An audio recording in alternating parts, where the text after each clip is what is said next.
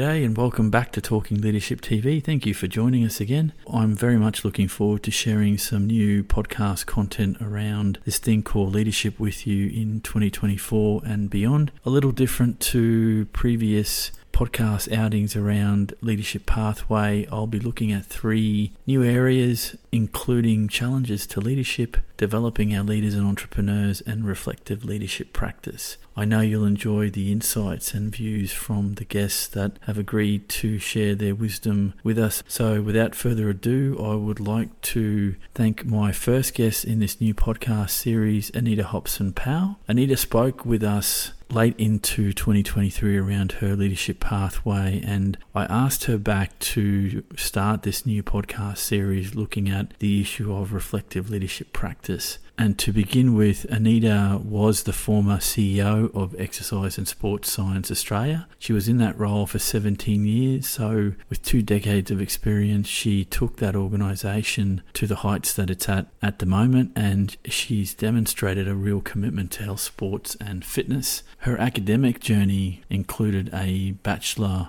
of Applied Science in Human Movement, which was complemented by 2 master's degrees in both science and business. And she's also included in her studies a graduate certificate in company directorship, which added to her experience in the role has given her a profound understanding of both theory and practice in her area of expertise. Her influence is not only extended into what has been achieved at Exercise and Sports Science Australia. She's also the current serving chair of the National Alliance of Self-Regulating Health Professions and has also contributed significantly in the past through board positions with Gymnastics Australia, as chair of Gymnastics Queensland and as vice chair of Allied Health Professions Australia. I'd like to thank Anita for her time, but as always, enough from me. I would like to hand over to Anita to kick off the discussion around reflective leadership practice. Anita, thanks for joining me again, and I really do appreciate you coming back to the podcast. For those that haven't been watching or listening to the podcast, shame on you, and please engage with the content, particularly the discussion I had with Anita previously. And just offline, we're having a chat about some things, and the one thing that struck me when we first spoke is that I got the impression that you're a reflective kind of human being, and so ties in nicely with what I'm looking to do with extending those discussions around reflective leadership practice. So thank you for joining me again, mate. No, welcome. No problems at all. So this one is going to be what I'm calling, as much as you can in the time that we've got, a deeper dive into the world of reflective leadership practice, and that I firmly am in the camp of the belief that being a reflective leader practitioner is critical to being better at the craft of leadership, as well as providing a platform of sorts to review your own thinking and to try and make yourself not just a better leader, but a better human being, in sort of looking deeper inside yourself and saying, well, why did I make that decision? Or what could I have done differently? Or what needs to change in my own practice is going to make me better as a leader, and then in brackets, maybe a better human being in that role as a leader. My perspective, not yours, Anita. So can I start at the beginning by asking you, how did you grow your understanding of yourself as a leader? I would say one of the key things was really doing some type of leadership course assessment annually, every second year where possible, where it sort of challenged you to understand and reflect on yourself as a leader. I would say I did this course in early 2023, which really focused on this, and some of the activities you had to do I had never really looked at in the past, but it really gave me some really strong insights as to who you are as a leader and how you show up. And so I'll just go through some of the activities because they're different. And I really, at the time, I just was like, why are we doing this? But it all sort of started to make sense as we got through the activity. So One was, just going through what your values are as a person, and how do you show up with these values? Because, you're at your work a third of your life, so there is going to be crossovers. And I think it makes a lot more sense is if you're displaying your values as a person in your leadership style. So, really be comfortable and understanding what your values are as a person. The next activity was you had to think about, you had this surprise 80th birthday party and who turned up. So the closest people that you've impacted on, who were they? And so you really had to sit back and go, gosh, across my life, who have I actually had an impact? And then you had to think of, well, what were they going to say to you? And so it really sort of, you had to sit back and close your eyes and really think about, how you've shown up to these people and the difference that you've made. And the last one, it was slightly morbid, but it just went that next step of you're at your funeral and you're looking down and what are people are saying. And you had to think about your leadership and again, your impact. And it was actually quite emotional, these activities. Around, like I said, one of them was quite morbid, but you really had to think about, well, how do you think people are perceiving you as a person? How are you having an impact on their life? Is this actually how you want to show up? And if it's not, what are you going to do about it? So you've got time to make changes in your life. So, it's a very different exercise to what we've probably traditionally done to think about yourselves as a leader and understanding yourselves. But you're putting yourself in a different context and really reflecting on, the impact on people's lives, because that's normally the time you hear about the impact that you're having on people. And I would say the last thing, and look, I've done many of these. There's probably every year, every second year, I do a different type of personality or leadership assessment. So I reckon I've done about 10 different ones over the years, and they tell you different things. But I think it helps you understand your style, how it's changed over time. So, I've been in a leadership role 17 years. How I was a leader and understanding my style when I first started to now is very different. So, what have I done differently? How am I showing up? How do, particularly when you do 360 ones, how does your immediate family see you show up versus your direct colleagues versus the next level down versus your board member, they all see you slightly differently. So, it gives you an understanding as to, well, is this the way you want to show up, or do you want to do something slightly different? So for me, it's just always being inquisitive and having that time set aside to go, right, I need to sort of check in on me and, is this who I want to be? And if it's not, what am I going to do about it?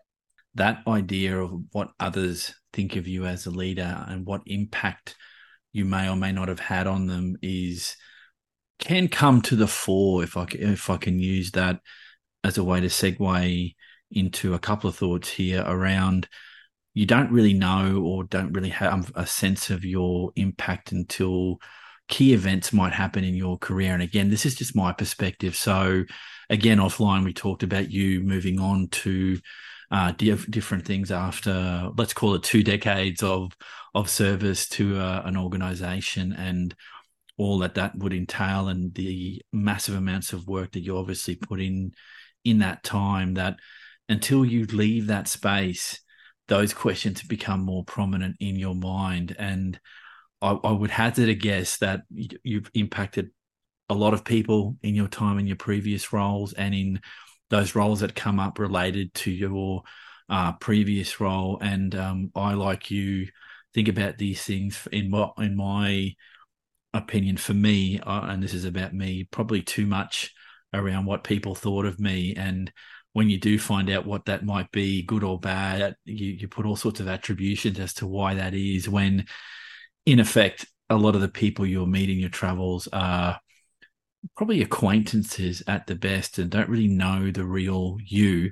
However, in your work, and this is where I think the key difference is that you have to bring your value set into your job. And if you're not reflecting your values, I think people's BS radar is attuned enough to know that this isn't the real person. I've got somebody here leading me, but they're not necessarily the person I thought they might be. And I would never counsel anyone to put on a false front, because that gets found out very quickly, except for those key narcissists in the world that we've all had to work with at one point or another that do that very well. But this podcast is not about those people. So, Anita, you did flag the next topic area around making time to reflect on your own practice. So this one's it's one question, but it's in two parts.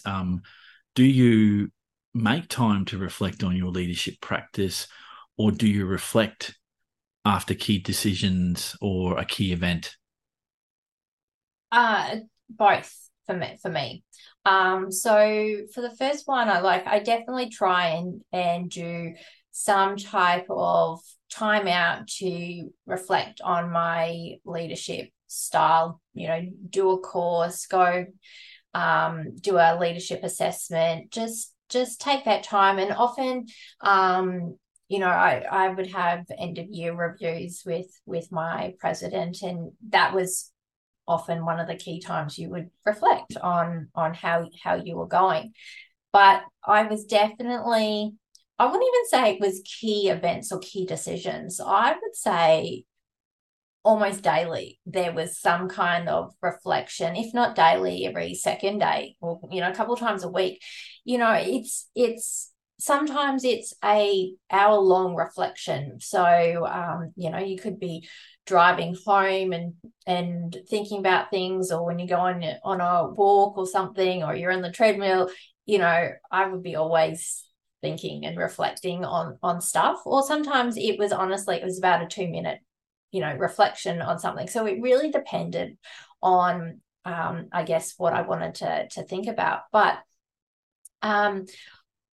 there's a couple of things there around, we were, as an organization, really trying to have reflective practice as a core principle within the organization. So it wasn't just to consider the organization and how we could do things better, but it was to give people the opportunity to also reflect on what they could have done differently, what did they do well. So and we had them in place after key events. Is we got together and we would look at those things.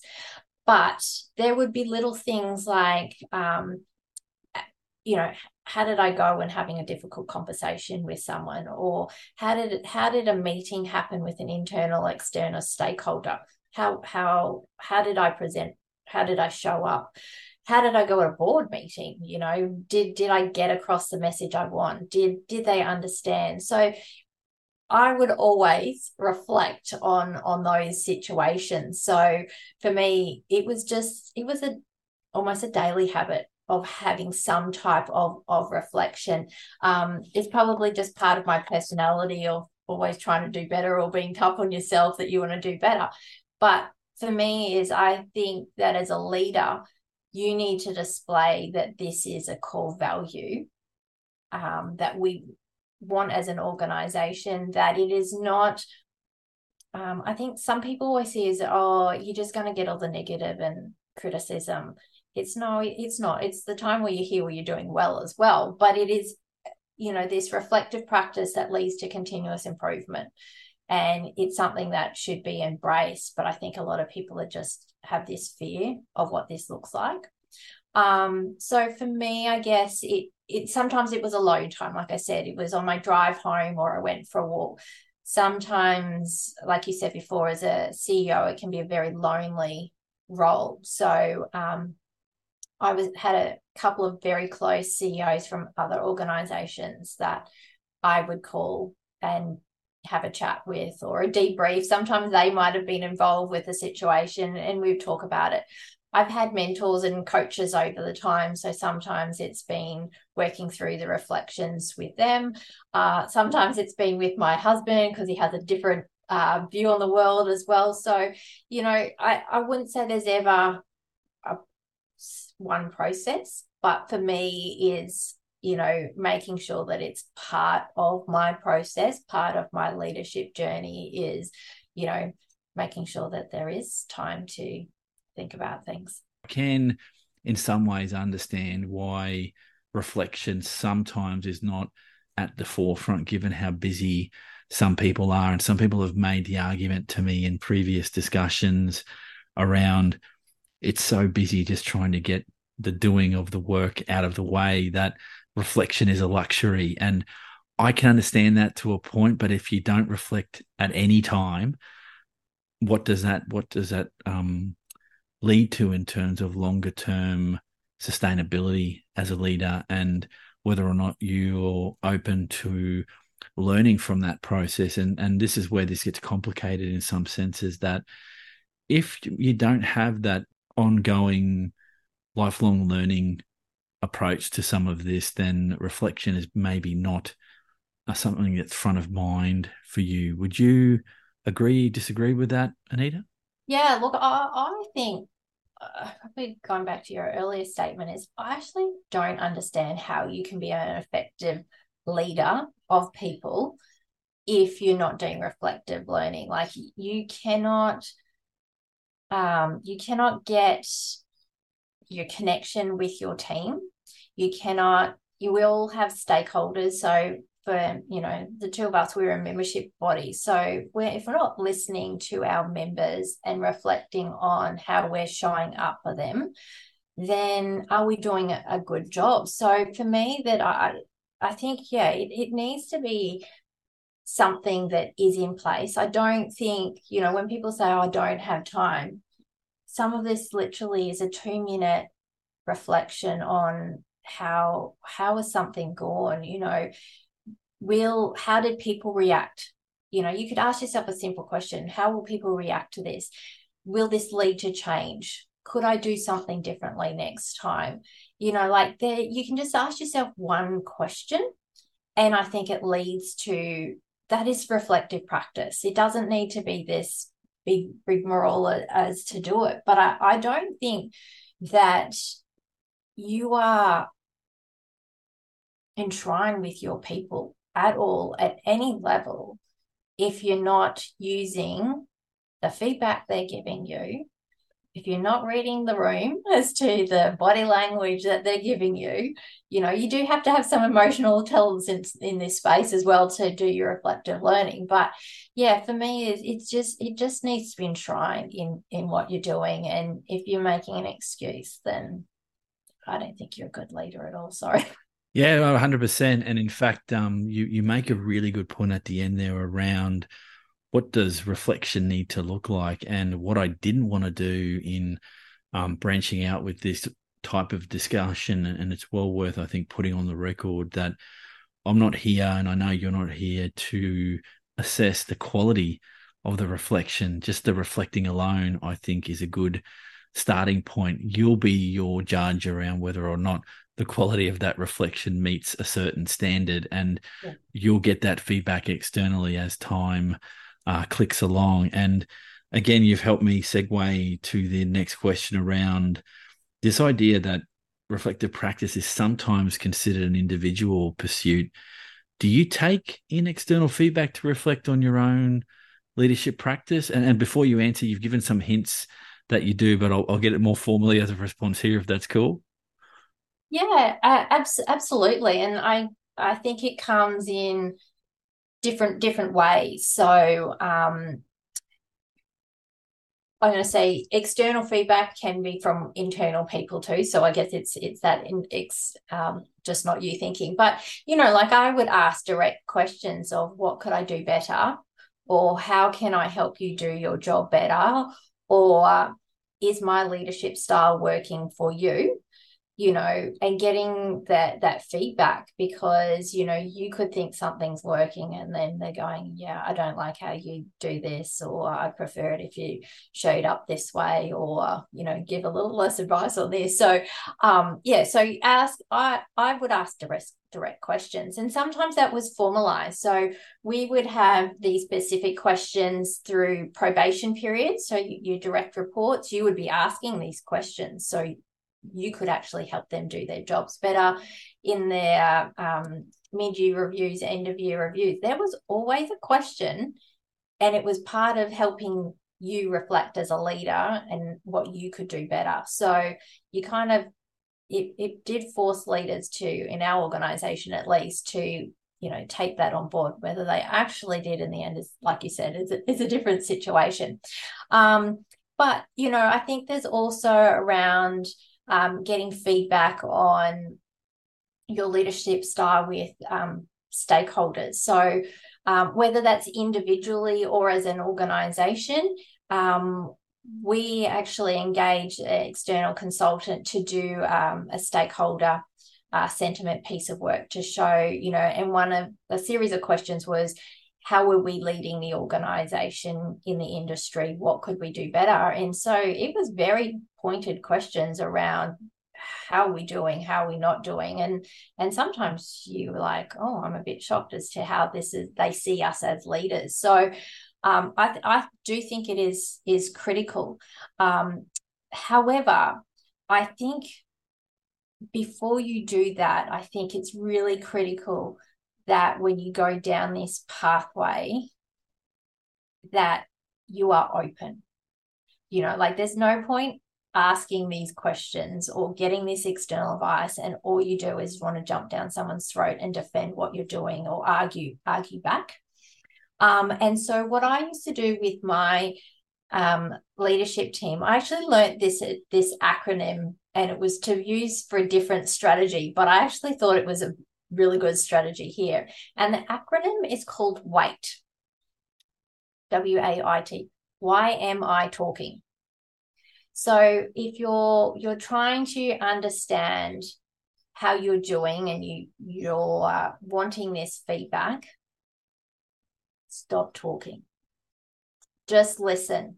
If you are not listening, if the only talking should be questions to get more information to help you, if you're going to go, but how come, why, any of those words, you're not reflective learning. You're being completely dismissive.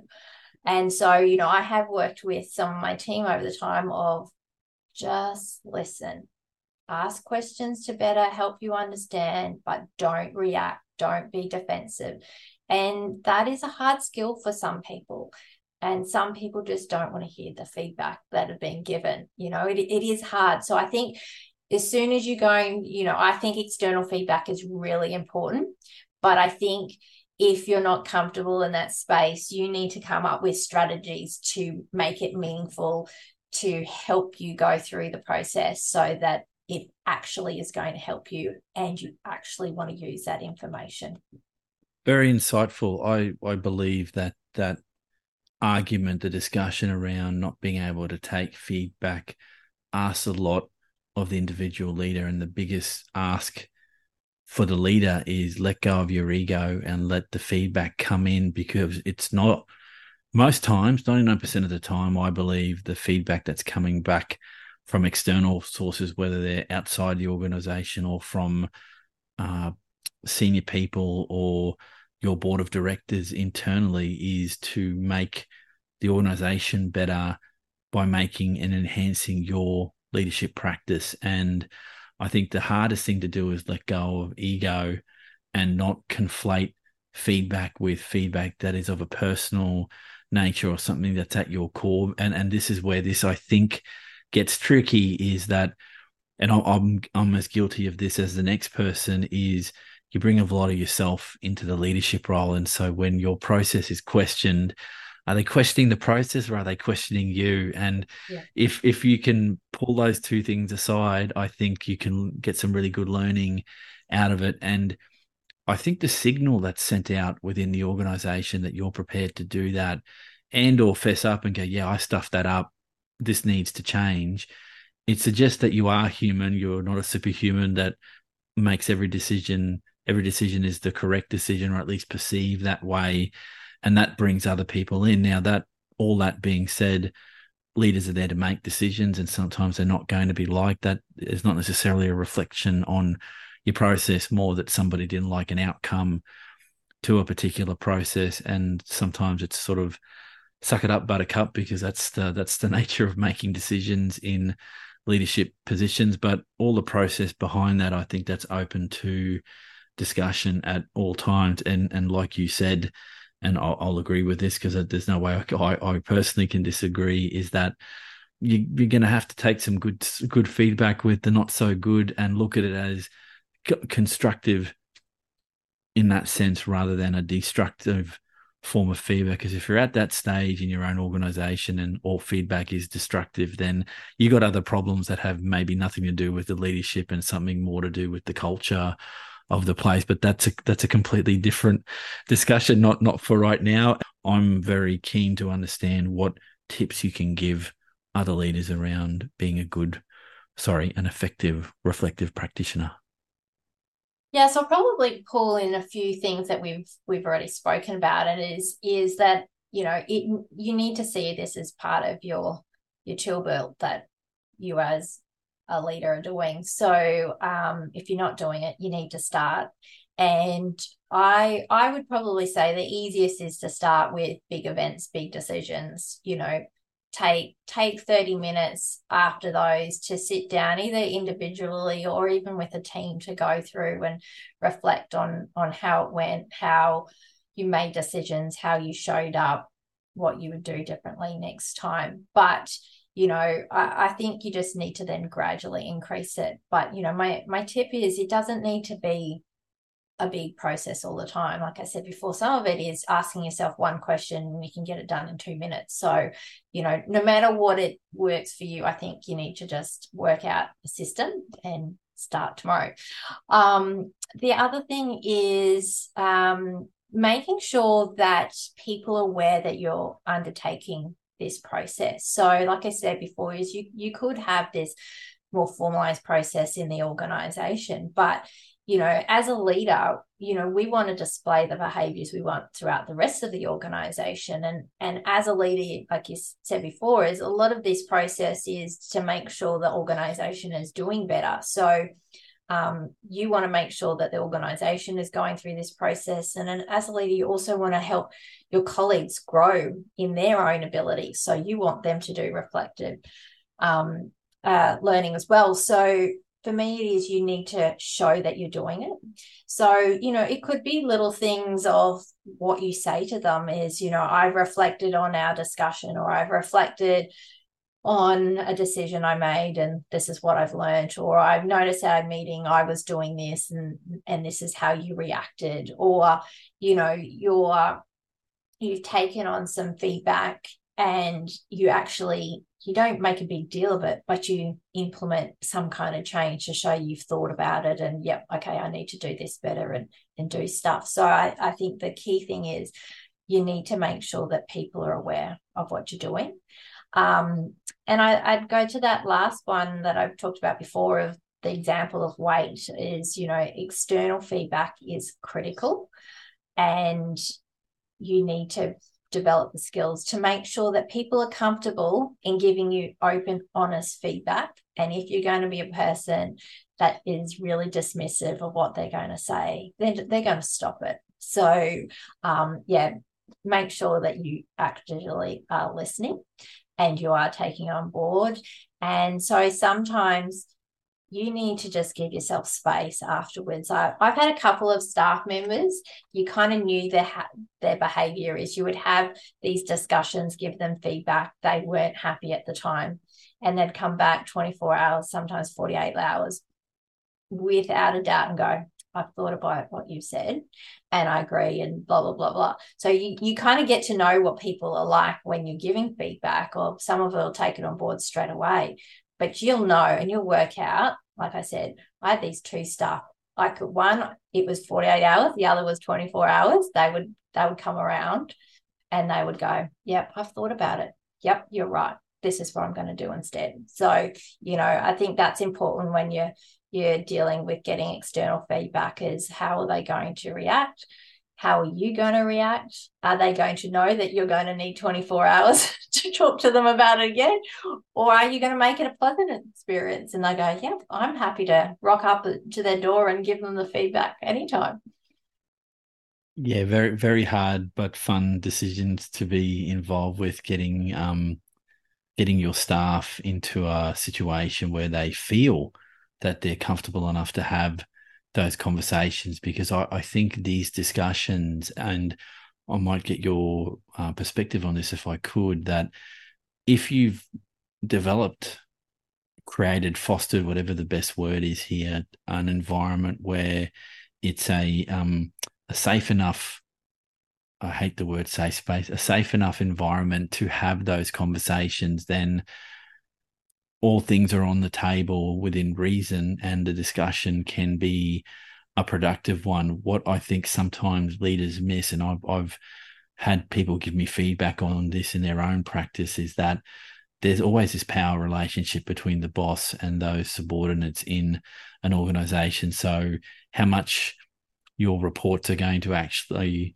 be willing to give up is I think a variable of how long they've known you and whether or not you've built up an environment of trust. And I think once you get to that stage, it makes it a lot easier to have those conversations. And there can be difficult ones around reflecting on not just your own leadership practice, but those of others, because I think what you're alluding to is as you're helping others to develop their own practice, then if they see you doing this, then that's a pretty big indicator that this is something you need to be thinking about in your own practice as a way to get either better decision making, achieve goals, whatever that end point might look like. So words of wisdom there, Anita. Thank you for your time. This has been great, mate.